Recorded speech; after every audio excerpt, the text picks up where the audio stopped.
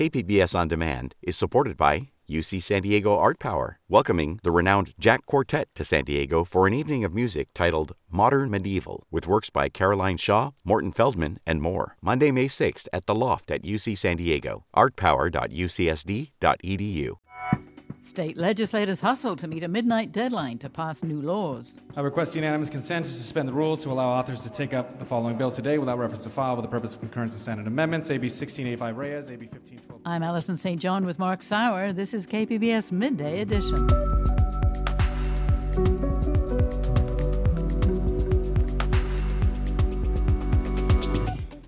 Some San Diegans have major concerns about reopenings this week. If we can get the schools up and going safely and don't have to close them down, we can then start thinking about opening up other things. And as virtual school begins, what are teachers doing to bridge the digital divide? Plus, in spite of economic shutdowns and hardships, San Diego's house prices just keep on rising. That's all ahead on Midday Edition.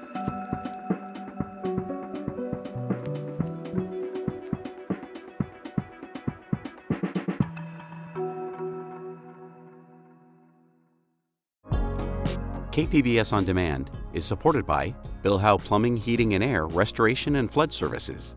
Family owned and operated for 3 generations, Bill Howe has been serving the plumbing, heating and air, and water damage needs of the San Diego area since 1980. With their fleet of trained professionals, Bill Howe has the ability to service all major and minor plumbing and HVAC emergency needs 24 hours a day, 7 days a week. Bill Howe is committed to providing excellent service to their customers with transparent quotes and attention to detail on every job. Whether you're in need of an HVAC installation, plumbing, or water damage restoration in San Diego, they offer the convenience of scheduling an appointment over the phone, online, or through live chat on their website. Call 1-800-BILL-HOWE or visit billhowe.com, because we know how. It was a late night last night for the California State Legislature. Lawmakers scrambled to meet a deadline to approve or reject hundreds of bills to send to Governor Newsom's desk. Some of those bills are in response to the COVID-19 pandemic or the national call for police reform. Here to update us on what passed and what did not is Scott Rodd, state government reporter with Capital Public Radio. Scott, welcome to the program. Thank you for having me. So you were up late last night, too. Paint a picture for us of those final hours of the session. Well, the last day of session is always a bit hectic, but this year it was even more so. And that's because lawmakers had less time to, pass the people's business. And it was also complicated by Senate Republicans this year having to vote remotely because one of their members tested positive for COVID-19 in recent days. And so as they were navigating technical glitches and other sorts of complications with social distancing, you could hear the urgency picking up towards the end of the evening. And here's Assemblymember Ian Calderon reading off what business was going to be taken up at a very rapid clip. Mr. Calderon, you're recognized for your motions. I request unanimous consent to suspend the rules to allow authors to take up the following bills today without reference to file, with the purpose of concurrence in Senate amendments: AB 1685 Reyes, AB 1512 Carrillo, AB 1619, AB 434 Daly, AB 1561 Cristina Garcia, AB 1657 Eddie Garcia, AB 1731 Tasha Barner Horvath, and AB 1066 Gonzalez. And so you can sense that lawmakers were just breathlessly trying to get through as much as they could. Let's talk about one of the major pieces of legislation that got through and was quickly signed by Governor Newsom, and it would provide eviction relief to renters affected by COVID-19. That was a big compromise, right? It was a big compromise. So if someone missed a rent payment related to COVID-19 in the first 6 months of the pandemic, you will be safe from eviction. But starting in September, renters will have to start paying at least 25% of their rent. Evictions can start back up again in the first few months of the new year. Most notably, there is not any rent forgiveness. So if someone missed a rent payment previously, starting in March of next year, landlords can start taking tenants to small claims court to try to get some of that back rent payments. Both sides, housing advocates and landlords, had to kind of grit their teeth and, come to the table on this one. And lawmakers throughout the evening were noting that this was not a perfect bill. It was a short-term solution, and they're really hoping that the feds will step up in the beginning of the year and offer some additional relief. Okay, and there was also a strong push for police reform legislation this session, after the police killing of George Floyd. And many of those bills failed, I understand. But first, tell us about the ones that did advance to the governor's desk. There's a bill that would ban the carotid hold, which is essentially a type of chokehold that cuts off circulation to someone's brain. And that's raised controversy because it can have pretty detrimental impacts and even lethal impacts if it's not used correctly.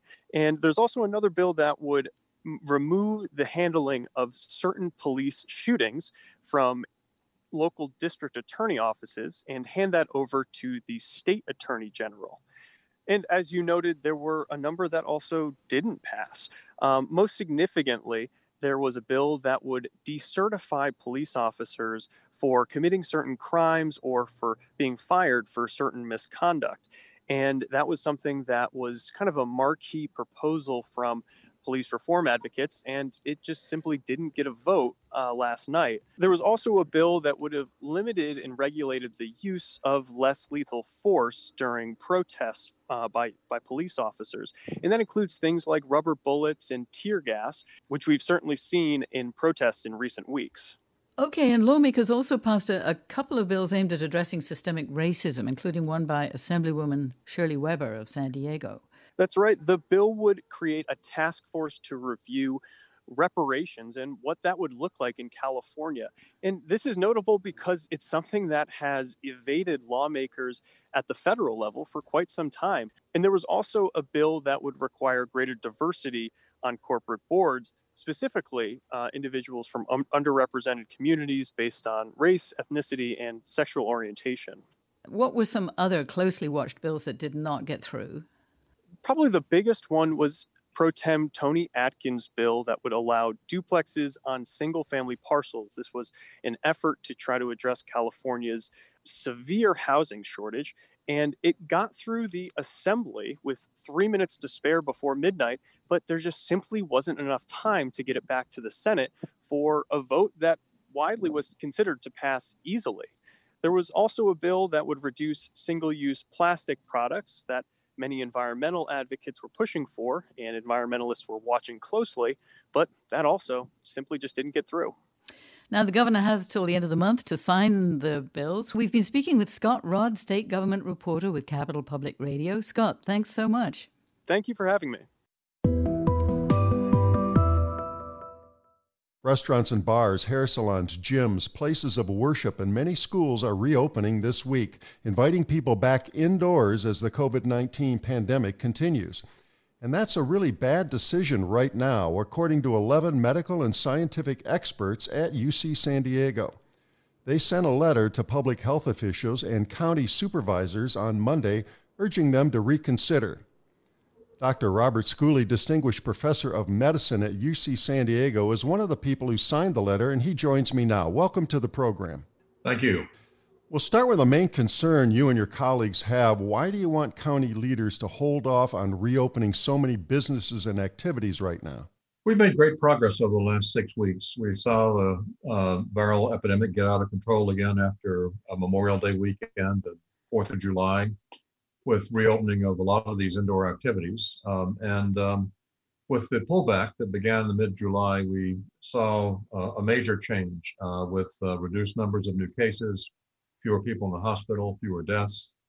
And we've gotten to the point now we can begin to start reopening things. And we're anxious to reopen things that are the lowest risk first. And then as we see how that goes, then gradually reopen things that may be a bit higher risk. And right now, the highest risk activities are things that require people to be without masks indoors. You highlight the fact that though there's been a decline in the number of infections in San Diego County, that improvement has not been evenly distributed among various communities, right? That's right. There's some neighborhoods in San Diego County that still have relatively large amounts of viral activity, and large enough that if you happen to be in an indoor establishment with a handful of people, there's a good chance somebody's going to be shedding virus. Some parts of San Diego County have gotten the incidence down to a relatively low level, and the chance of running into somebody indoors is substantially lower. We would really like to see it be low all over the county so we don't disproportionately put areas of San Diego County that haven't reached these low levels at increased risk. And these would be historically underprivileged zip codes, places like San Ysidro, for example, Lemon Grove? That's exactly right. These are areas that we have seen the most morbidity and mortality from, and we don't want to see that get restarted. Now, in your letter, you're talking about waiting till October 1st. What would that accomplish? Well, if we stay with what we've been doing, the goal would be to see the number of new infections, the amount of viral activity in the general population continue to decline, which would mean that you could have larger numbers of people in a group with a smaller chance of having viral shedding. It just makes the overall condition safer to begin to put people together in spaces that they may not be masked. Now, I think some of the things that they want to reopen are relatively safe. I wouldn't mind going and getting a haircut, for example, if I were wearing a mask. And I think if the density is dealt with appropriately and people are masked, churches might be an area that you could reopen sooner than you could reopen your activities that really can't function without masks coming off, like restaurants and bars. And the letter states that schools really should be the priority now, and businesses and some of these that you've mentioned can really wait. Explain the reasoning behind that. Well, we need to get the schools open to be, first of all, to educate the kids, and secondly, to be able to get business open more broadly. A lot of parents are stuck at home providing childcare, and if we can get the schools open safely, I think we'll have a better chance of getting more people back to work sooner. And if we risk having to close down again 3 or 4 weeks into the school year because we've got a number of activities that are rekindling the epidemic around us, this is really a pro-business position from our perspective. We realize that some businesses will be more affected than others by this, but the broader business community will benefit by having the epidemic continue to decline. And of course, the question becomes, how do you reopen schools safely? I guess our perspective is if we can get the schools up and going safely and don't have to close them down, we can then start thinking about opening up other things. But if we open everything at one time, we won't know whether to close the schools or to close the restaurants or close the bars or just close everything. And that'll put us back to where we were in mid-July, and we'll be starting all over again and trying to figure out what to do in December when we get back to where we had been at the end of August. And many business owners argue that forcing them into bankruptcy and their employees out of jobs is as bad as getting sick with the virus. What's the response to that argument? Well, I think we haven't done a very good job as a country in supporting these business owners and these employees. A relief bill was discussed in Congress, passed by the House of Representatives, but then was not acted on by the Senate. We should be supporting the businesses that are disproportionately affected by this, as we did in the spring, so that when we're ready, they're here to go back to business. I think we've simultaneously agitated to open them, but also turned our backs on them as a society, and I think that's not fair to them. Well, and you bring up the point that we can't really talk about science here without discussing leadership and politics and this dilemma. The tension between shutting down, the need to keep businesses and workers solvent has been with us since the start of the pandemic some 6 months ago. And you note that the Democrats in the House passed a second stimulus bill months ago. We're not hearing so much about that right now. Republicans in the Senate and President Trump refused to take it up. There's nobody talking. The Senate's not even in Washington right now. What's the response from your medical group on the vacuum of leadership? Well, the vacuum of leadership has hurt us a lot. We would have not been having this discussion about bars and restaurants if people had put on masks in the spring and gotten this epidemic under control without the second wave we had all summer. So this lack of consistent leadership, the lack of science-based policies, and the lack of policies that support businesses in the midst of all of this have had our country's response be one that I think has to be held up as the worst in the world, which is why we've had the largest number of deaths, the largest number of cases, and at the outset, with the most insight into what's going on, the best science in the world, but the worst adherence to scientific knowledge has gotten us to where we are. I've been speaking with Dr. Robert Schooley, Distinguished Professor of Medicine at UC San Diego. Thanks very much. Thanks very much. Have a good day.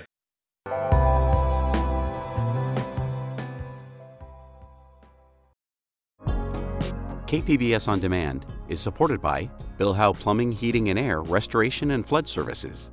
Family owned and operated for 3 generations, Bill Howe has been serving the plumbing, heating and air, and water damage needs of the San Diego area since 1980. With their fleet of trained professionals, Bill Howe has the ability to service all major and minor plumbing and HVAC emergency needs 24 hours a day, 7 days a week.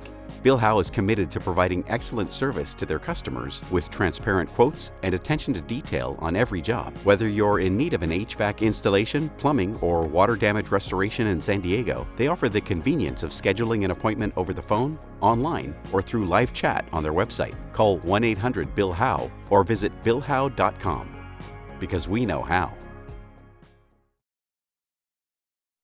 You're listening to KPBS Midday Edition. I'm Alison St. John with Mark Sauer. Police departments now have to release videos within 45 days every time an officer fires their weapon or uses force that causes great bodily injury. But the law does not say all the video. KPBS investigative reporter Claire Trageser found this has created an opportunity for a private contractor to produce edited video packages, and it's raised questions from activists and right-to-know advocates. One warning, this story contains graphic audio.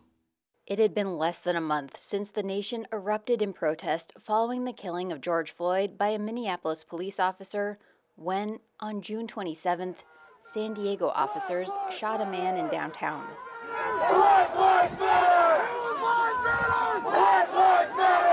Almost immediately, the news was up on social media, and protesters gathered at the scene and called for the release of the officer's body camera and other video of the shooting. Until last year, such calls would often fall on deaf ears. Police agencies weren't required to release video in a specific time frame, so in many cases, they would keep it secret indefinitely. But a new state law, AB 748, requires release of these videos within 45 days. In this case, the San Diego Police Department released a video within 24 hours. Stop! Just your hands! But the video didn't include all the raw footage of the shooting. Instead, the department paid a private contractor $5,000 to produce a package chronicling the event. The complete digital evidence of the shooting, which could include body camera footage, surveillance video from nearby stores, video from smart streetlight cameras, and witness cell phone video, hasn't been released yet, and likely won't be for at least a year or more when the full investigation into the shooting is complete. This approach does not violate the law, says police spokesman Lieutenant Sean Takeuchi. What it says is release video essentially to the public so that the public understands what occurred. It doesn't say release of all video. It doesn't say release of all raw images. It's essentially just enough information to the public so that the public understands what occurred. But some open record advocates and activists like Tasha Williamson aren't satisfied. If we're going to talk about transparency, I call Chief Nizlight the chief of transparency because he's not, right? So for me, if he's the chief of transparency, then release all the videos. Takeuchi disputed any suggestion that the department would produce misleading videos. The video isn't about releasing what's the best. Releasing the video is about what happened. It was produced by Vacaville-based Critical Incident Video. Former TV news journalist Laura Cole started the company last year and now has contracts with about 100 police agencies statewide. We're going to review the body cam footage. We're going to ask for the 911 call if there was one. We're going to ask for witness statements. We're going to ask for any cell phone footage that might be taken by a bystander. We're going to ask for surveillance video, anything that would help bring context to the situation. She then creates productions that usually last for about 10 minutes. San Diego's videos often start with a message from Police Chief David Nizlight describing the context of the shooting. He delayed, moved slowly, and then an officer saw him reach for a gun. The video uses maps, audio from 911 calls, and on-screen text to give more information before showing footage of the actual shooting. Cole says she produces objective accounts of the incidents, but she acknowledges that she's being paid by the departments and they have final say over the version that is released to the public. Obviously, at the end of the day, this is their video, so they could take something out or add something in that they wanted. Cole says San Diego police and other departments will tell her what footage they want redacted before she starts editing, but she's never had a department order changes to a video after it's been produced. And she says she would drop a department as a client if she felt it was operating in bad faith. If somebody came to us and said, we want you to spin this video or make us look good, I wouldn't take on that project because that is not going to build community trust. Cole says it's important to her that the videos she produces tell the full story. She calls the people who work for her transparency engagement advisors. They are being hired and paid, right, by the police department. Bailing Shah is the dean of the College of Communications at California State University, Fullerton. She says that doesn't make the company a truly objective outside source. Still, she says producing a video can be helpful. By framing the information, it's potentially helpful because all of us are so inundated on a daily basis with information that having that information framed for us and contextualized for us is helpful to our understanding. However, because in some communities there has been a history of mistrust between community members and law enforcement, this is where you run into a challenge if there is a perception that somehow information may be framed in a way that is not supportive of people being able to fully and accurately draw their own conclusions. The critical incident videos are also produced in a way to tell a story from the police department's point of view, says Jeremy Rue. He's the associate dean at UC Berkeley's Graduate School of Journalism. They've set up this, this narrative arc, if you will, of the piece. One of the things that they do, and this is a very popular technique in fiction storytelling, is to set up the scene initially to preface your video or your content with some context. So by contextualizing the video before you even see it, you've already been equipped with certain knowledge, and that's what you see in movies, that's what you see in commercials, that's what you see in all kinds of creative media, the opening narration that sorts of sets up the scene. Rue also noted that the San Diego Police Department is making redactions in some videos, which is an editorial choice. For example, when officers shot Toby Diller on January 24th in the Oak Park neighborhood after a struggle where Diller reached for an officer's gun, the audio is redacted immediately after the officer shoots. Text in the video says that portion is redacted, quote, because of graphic audio that was a result of the gunshot wound to Mr. Diller. We consider that audio disturbing, and its release in this form would be disrespectful and gratuitous. If I had more trust in the police, and I felt that they were entities that are more transparent and held themselves accountable and had a degree of humility about the way they go about doing things, then I might see that and might agree, okay, that's I appreciate that they didn't put out audio of someone dying in agony, and I might accept that. But I think in this age, just seeing all of the instances where of police malfeasance and unjustified shootings, that redaction comes across with a lot of skepticism. San Diego police have released all the videos of their officers shooting people in the past year, except one. That should show an officer shooting a woman in her apartment in the East Village on May 23rd. Tomorrow, we'll explore the reasons why it hasn't been released. Claire Tregesser, KPBS News.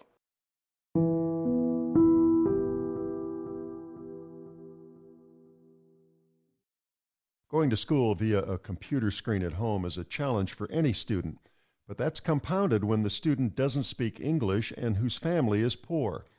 1 in 5 San Diego students returning to virtual school this month are English learners. KPBS border and immigration reporter Max Rivlin-Nadler has this story about how teachers are bridging the digital divide to reach these students. Sylvia Miranda is a first-grade teacher at Nikoloff Elementary School, which is part of the South Bay Union School District. This district serves 7,000 students. Just over half of them are English language learners, meaning they don't speak English at home. So when the pandemic hit in March, during a crucial stage of development, these students' language acquisition dropped off. It was a huge challenge. First of all, many of them don't have internet access. They're just, low income, so internet is too expensive for many of them. Miranda handed out some hotspots for her students, but gone were the one-on-one conversations she had with them to develop their language skills. Miranda scrambled to shift online, while her students and their parents grappled with the immediate shift to virtual learning. I don't think I can even count the number of hours that I had to spend just to figure out the new platform on how to do lessons online, how to download videos. It was a lot of work just to get things going. If it was challenging for me, imagine how challenging it was for my parents. After a summer of preparation, Miranda's virtual class opened on Monday. All students in the district have been given a laptop and internet access, but many of them will be without parental assistance while in class. They cannot afford just to stay home like we do. They have to go and work.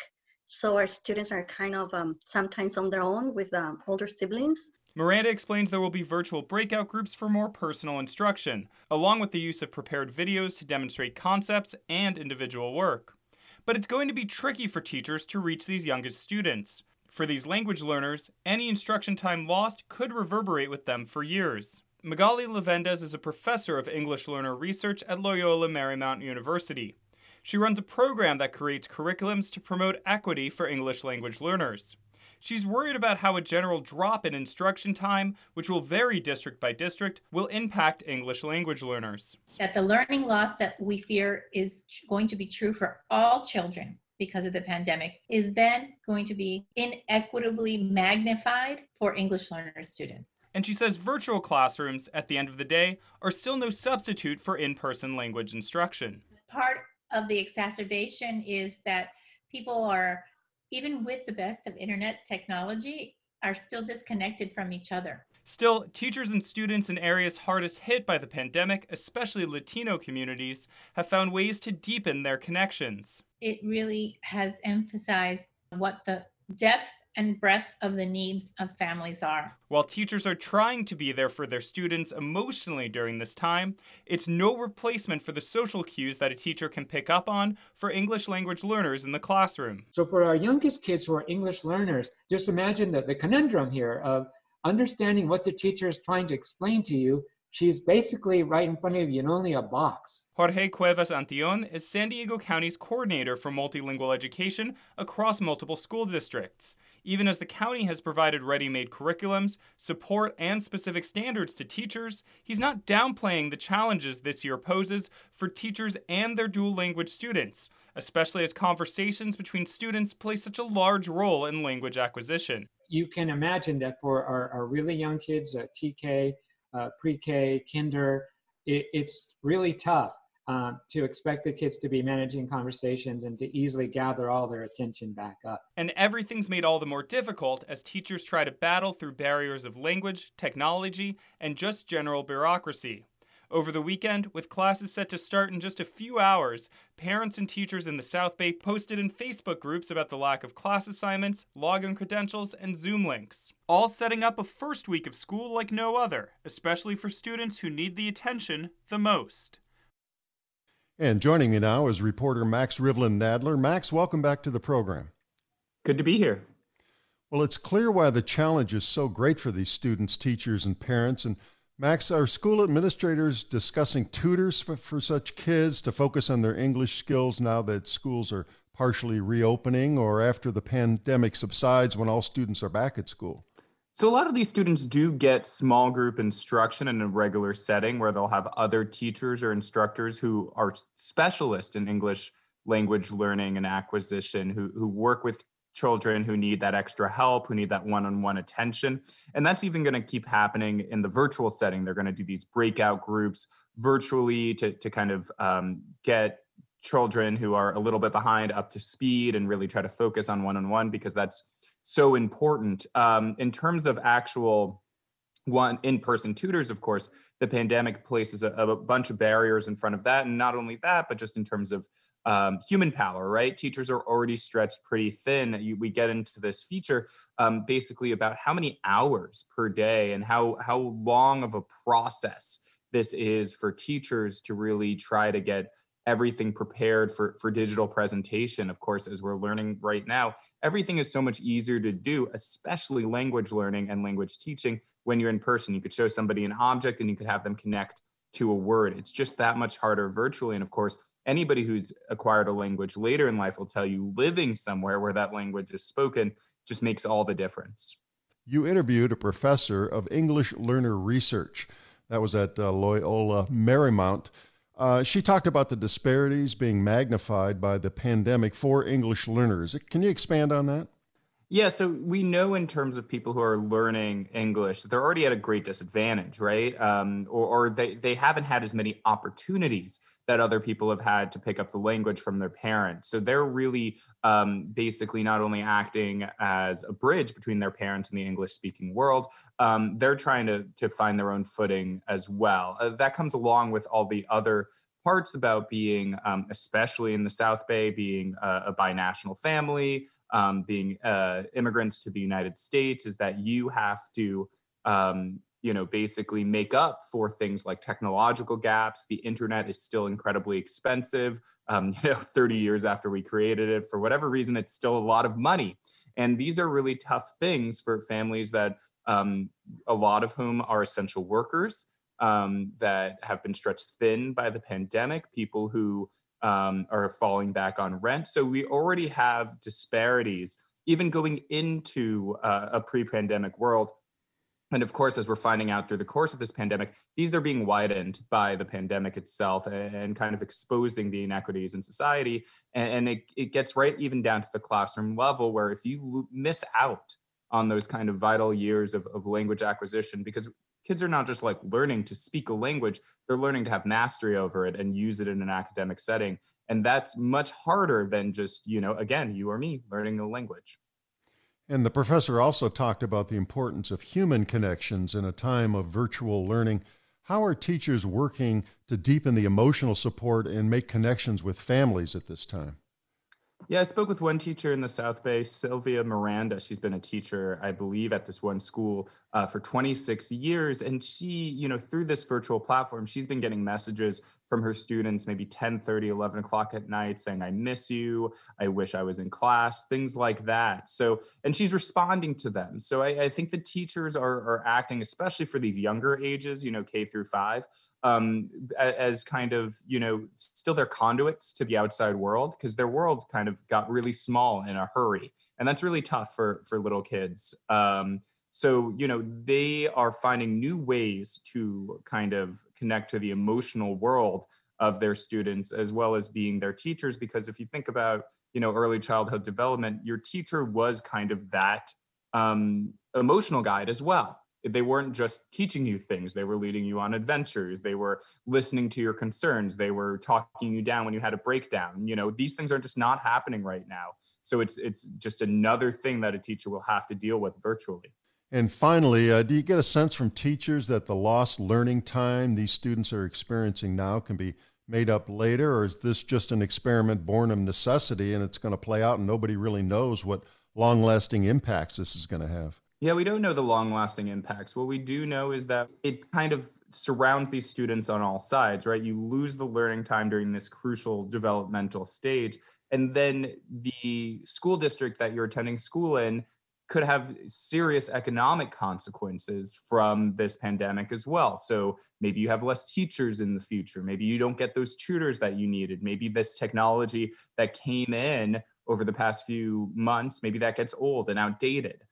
So I think, basically we need to be, or teachers need to be really on their guard to make sure that the things that were lost during this time, those losses aren't compounded by other losses that could happen to school districts that have nothing to do with these kids and everything to do with basically the fact that we are in an economic downfall right now that will reverberate at the state and local level and really hit children who have tried extremely hard so far to learn language and catch up with their peers the hardest. I'm sure this will be studied and looked at for a long, long time to come.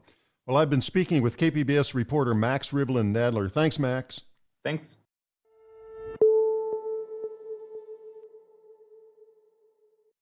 Some economic effects of the pandemic are surprising. In spite of job losses and high unemployment, the median price of a resale single-family home in San Diego County is still rising, and it hit an all-time high of $700,000 in July. Here to explain what is going on and what this means for San Diego homeowners is Phil Molnar, who covers residential real estate for the San Diego Union-Tribune. Welcome, Phil. Thank you so much for having me. So why are residential home prices still going up when we're also hearing about so much economic uncertainty and financial hardship in the community? Right. It even confuses and surprises me month to month. So one of the biggest things we have going on right now in San Diego County is we have very few homes for sale. Normally, San Diego is a market without a lot of homes for sale just because we're not really building a lot and people that live here want to stay here. But what has been happening recently is a lot of people with good reason do not want to put their homes on the market right now if they had been planning to sell. Part of the reason for that is you don't want to potentially drag COVID-19 into your home, a bunch of people looking at it and whatnot. And also during times of uncertainty, such as a recession or in this case, a pandemic/recession thing, people really want to stay where they're at. They don't want to move at the moment. So because of that, we don't have a lot of homes on the market. But the people in San Diego, home buyers or potential home buyers that really want a home right now, they're getting into these crazy price wars that are driving up the price of homes in San Diego County. So that's why we saw in July, home prices overall median hit an all-time high of $634,000, which is just... It's kind of baffling to me because for so long, San Diego County was the one place in Southern California that never hit that 600,000 mark. And not only did we hit it in June, we've now blown past it by a $34,000 jump. So it's pretty wild stuff. So that's 634,000 includes single-family homes and condos, right? The whole market? Right, and newly built homes. But we really don't have a lot of newly built homes, so it's sort of statistically insignificant. Now, despite there being fewer homes on the market, not only are prices up, but sales are up. Why is that? So it's weird. Sales have been down really, really sharply.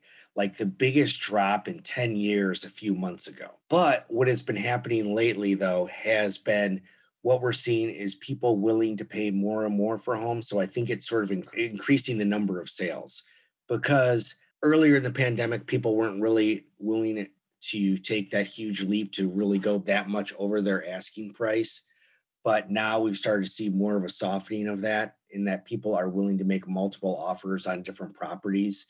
So I think that's a big part of the reason sales are going up. And also we are starting to get, even though inventory is still really low, it is starting to go up a little bit from those first couple of months of the pandemic. So some people, a few hundred, at least in San Diego County, are feeling a little more comfortable putting their homes on the market. But just keep in mind that's still lower than it's been the past couple of years. So who are the buyers? I mean, are these investors from out of the county or people moving around internally? So actually, it's interesting, not seeing a lot of investor traffic yet. The assumption right now with a lot of venture capital funding is a lot of big firms are sort of gearing up for, say, the home market to go crashing down in December, if and when that happens, and buy up properties then. So we're not seeing a lot of traffic right now. What we're seeing right now is either people moving to the area or it's people that have lived here in San Diego for a long time and they're seeing the value of home ownership now, maybe more than ever, and just saying, forget it, I'm going to do it. And are prices rising faster at the top of the market, you know, the luxury homes, or also for your average family home? Our luxury market is on fire. Ever since the pandemic started, there have been tons of record-breaking purchases. I think back to Bill Gates buying a home in Del Mar back in March, all these kind of things, and a lot of sales happening in Rancho Santa Fe. A big reason for that is affluent people really want to get away from hot zones like in New York City, and they want to get a lot of space. San Diego County, when you look at the numbers, has very few COVID cases compared to some of those dense areas, and we're more spread out. So that made the luxury market take off. That was one of my first bigger stories around March, April, is just all these huge sales. But what we're also seeing is on the lower end too, you know, a lot of people try to dissuade me from writing about the price being so high and say, oh yes, well, we're getting all these big ones, but you can see it at the low end. I mean, just take a year ago, there were still homes on the market for $350,000 in City Heights, Logan Heights, those areas in the city of San Diego. But now you can't find them anywhere. It's all at least 400,000. I think that kind of sums up that it's all parts of the market. So there's always this fear that we could be entering another bubble phase like the one before the 2006 housing crash. Could that be a risk now? I want to say it still could be a risk, but I think what's happening now, and what I've heard a lot of experts telling me, is the reason we're seeing so many home buying things going on right now is people are taking advantage of low mortgage interest rates. So in that sense, they're sort of acting rationally. Whereas we can see back around 2005, 2006, when that housing boom was going on, people were acting irrationally. They were taking out loans on homes that would be very difficult to pay back. Whereas now credit restrictions are still kind of tough. So these people that are actually buying these homes right now for a really high amount of money and taking advantage of mortgage interest rates, they are actually possibly and arguably making a rational decision based on these interest rates that this might be a good time for them to buy. So in that sense, we have a lot of financially secure people buying homes right now. The low end workers, the low income workers that have lost their jobs because of the pandemic, they couldn't buy a house before, and they sure as heck can't buy a house now. Well, Phil, thanks so much for keeping us up to date on the trends. Thank you so much for having me. We've been speaking with Phil Molnar, who covers residential real estate for the San Diego Union Tribune.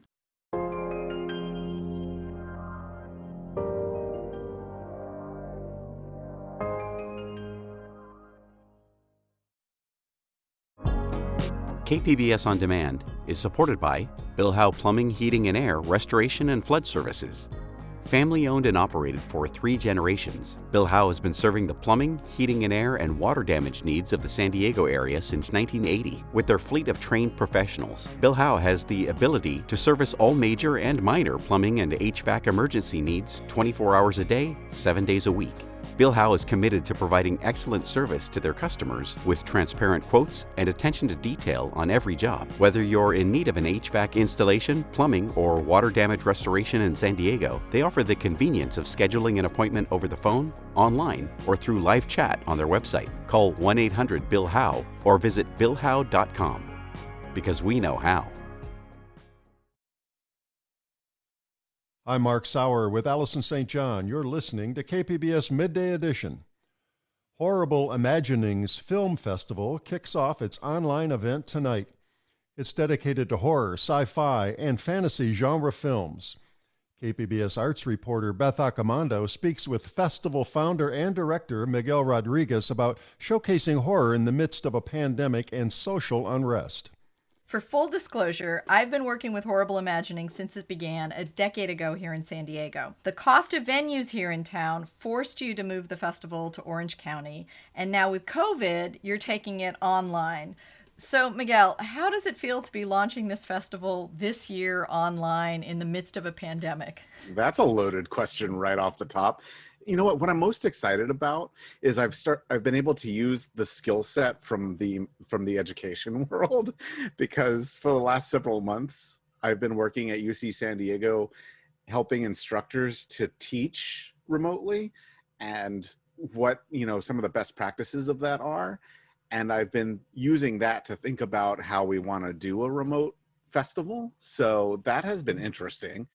And what can people specifically expect from the online experience from Horrible Imaginings this year? This has always been a community event for me. So how do I maintain the community aspect when, we're sitting in our homes? And, also full disclosure, I was able to practice by having a mini event back in June called Campfire Tales. And we did that remotely. So I was able to get data from that and apply it to how I do this, including this is going to cost a lot more than I was expecting it to, but also what are audiences expecting? What do they want? And also what can we offer filmmakers if we can't offer them like in-person networking opportunities or chances to connect with the audience in the same room? So I've been trying to build opportunities for community building in the virtual environment. And also, I've had to let some things go. There is a group of people out there, a segment of the audience, who are fine just watching things at home and like the flexibility of being able to watch it whenever they want. And then there are also a segment of the audience who want this to kind of mirror the festival experience and watch it the same time as their friends and be able to talk about it at the same time. So I've combined the two. I have a schedule that has suggested what we're calling co-watch periods, where we're, for the festival audience only, a special Zoom meeting that we're calling the lobby, where they can come and get tech support and hang out and talk about what they saw.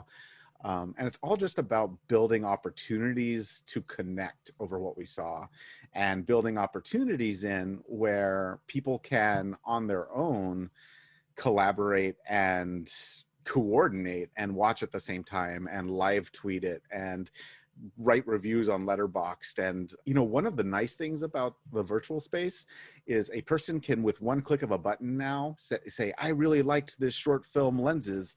I want to share it with Twitter. And they can just click the Twitter button and push it out. And that's not really something you can do very easily in person. Don't really want your phone out in the middle of the movie. So you could definitely do that now. And I'm encouraging that. You are running shorts and features, but talk about how you do your programming blocks for the shorts, because it's not going to be just like animated films are together or foreign films are in one place. It's more thematically divided. You know, this year I was wondering what we were going to start seeing thematically from the pandemic. And certainly that started to rear its head. But we stopped taking submissions around May, so there wasn't really enough time to get a lot of submissions that were all about people being isolated indoors with an illness going around. But the thing about genre in particular, horror, dark fantasy, science fiction, is first, it works really well in the short film format, because that's why I call the quarterly series Campfire Tales. It really is like these kind of campfire tales or urban legends where we are talking about the things that scare us or our anxieties, airing our anxieties.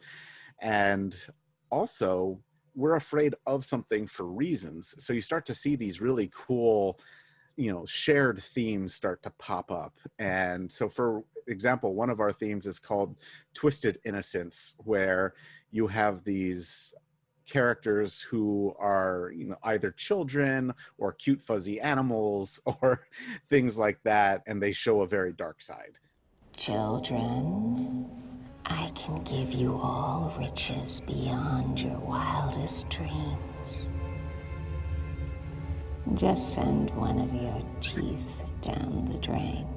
It's really interesting to see when different voices can share a same thread, even though their films might be radically different. It might be scary, it might be funny, it might be animated, like you said, but they are expressing the same kinds of things. As the name implies, Horrible Imaginings is about horror, and you've mentioned genre films. But what role can horror play at this moment in time when we're quarantining at home, we're facing a pandemic, there's social unrest, there's a lot of just general anxiety? And can horror help us through this? I've found myself recently kind of questioning my role as a film festival director and why I'm doing this and how I can keep it up when I still see people being shot by the police and protests happening and counter protesters arriving with automatic weapons. And, you know, the world seems just awful right now. You know, why would you want to watch? You hear this all the time. Why would you want to watch this? The world is scary enough. And to some degree, I understand why they're asking that. But my answer has always been, I want to watch it because the world is scary enough. Like, the purpose is to express these feelings, get them out there, and also share them and let it be like a way to have conversations with people about things that are uncomfortable. You know, for me, it serves the purpose of exercising dark feelings and providing that moment where, and it's an opportunity to have conversations about things that are not comfortable. And, it shouldn't be comfortable. This is not a comfortable genre. One of the features you have is actually a documentary, and it's your closing night film, if we can call things closing night anymore online.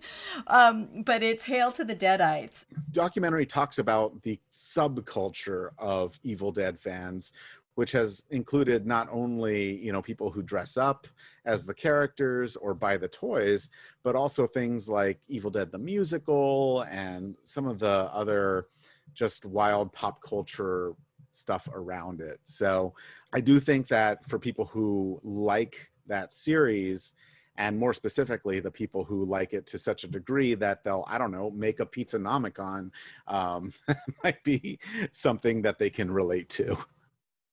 That was Beth Accomando speaking with Miguel Rodriguez of Horrible Imaginings Film Festival. The festival streams tonight through Monday. You can hear more about the festival on Beth's Cinema Junkie podcast tomorrow.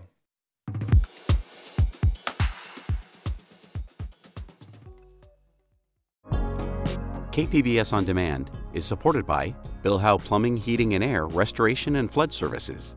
Family owned and operated for 3 generations, Bill Howe has been serving the plumbing, heating and air, and water damage needs of the San Diego area since 1980. With their fleet of trained professionals, Bill Howe has the ability to service all major and minor plumbing and HVAC emergency needs 24 hours a day, 7 days a week.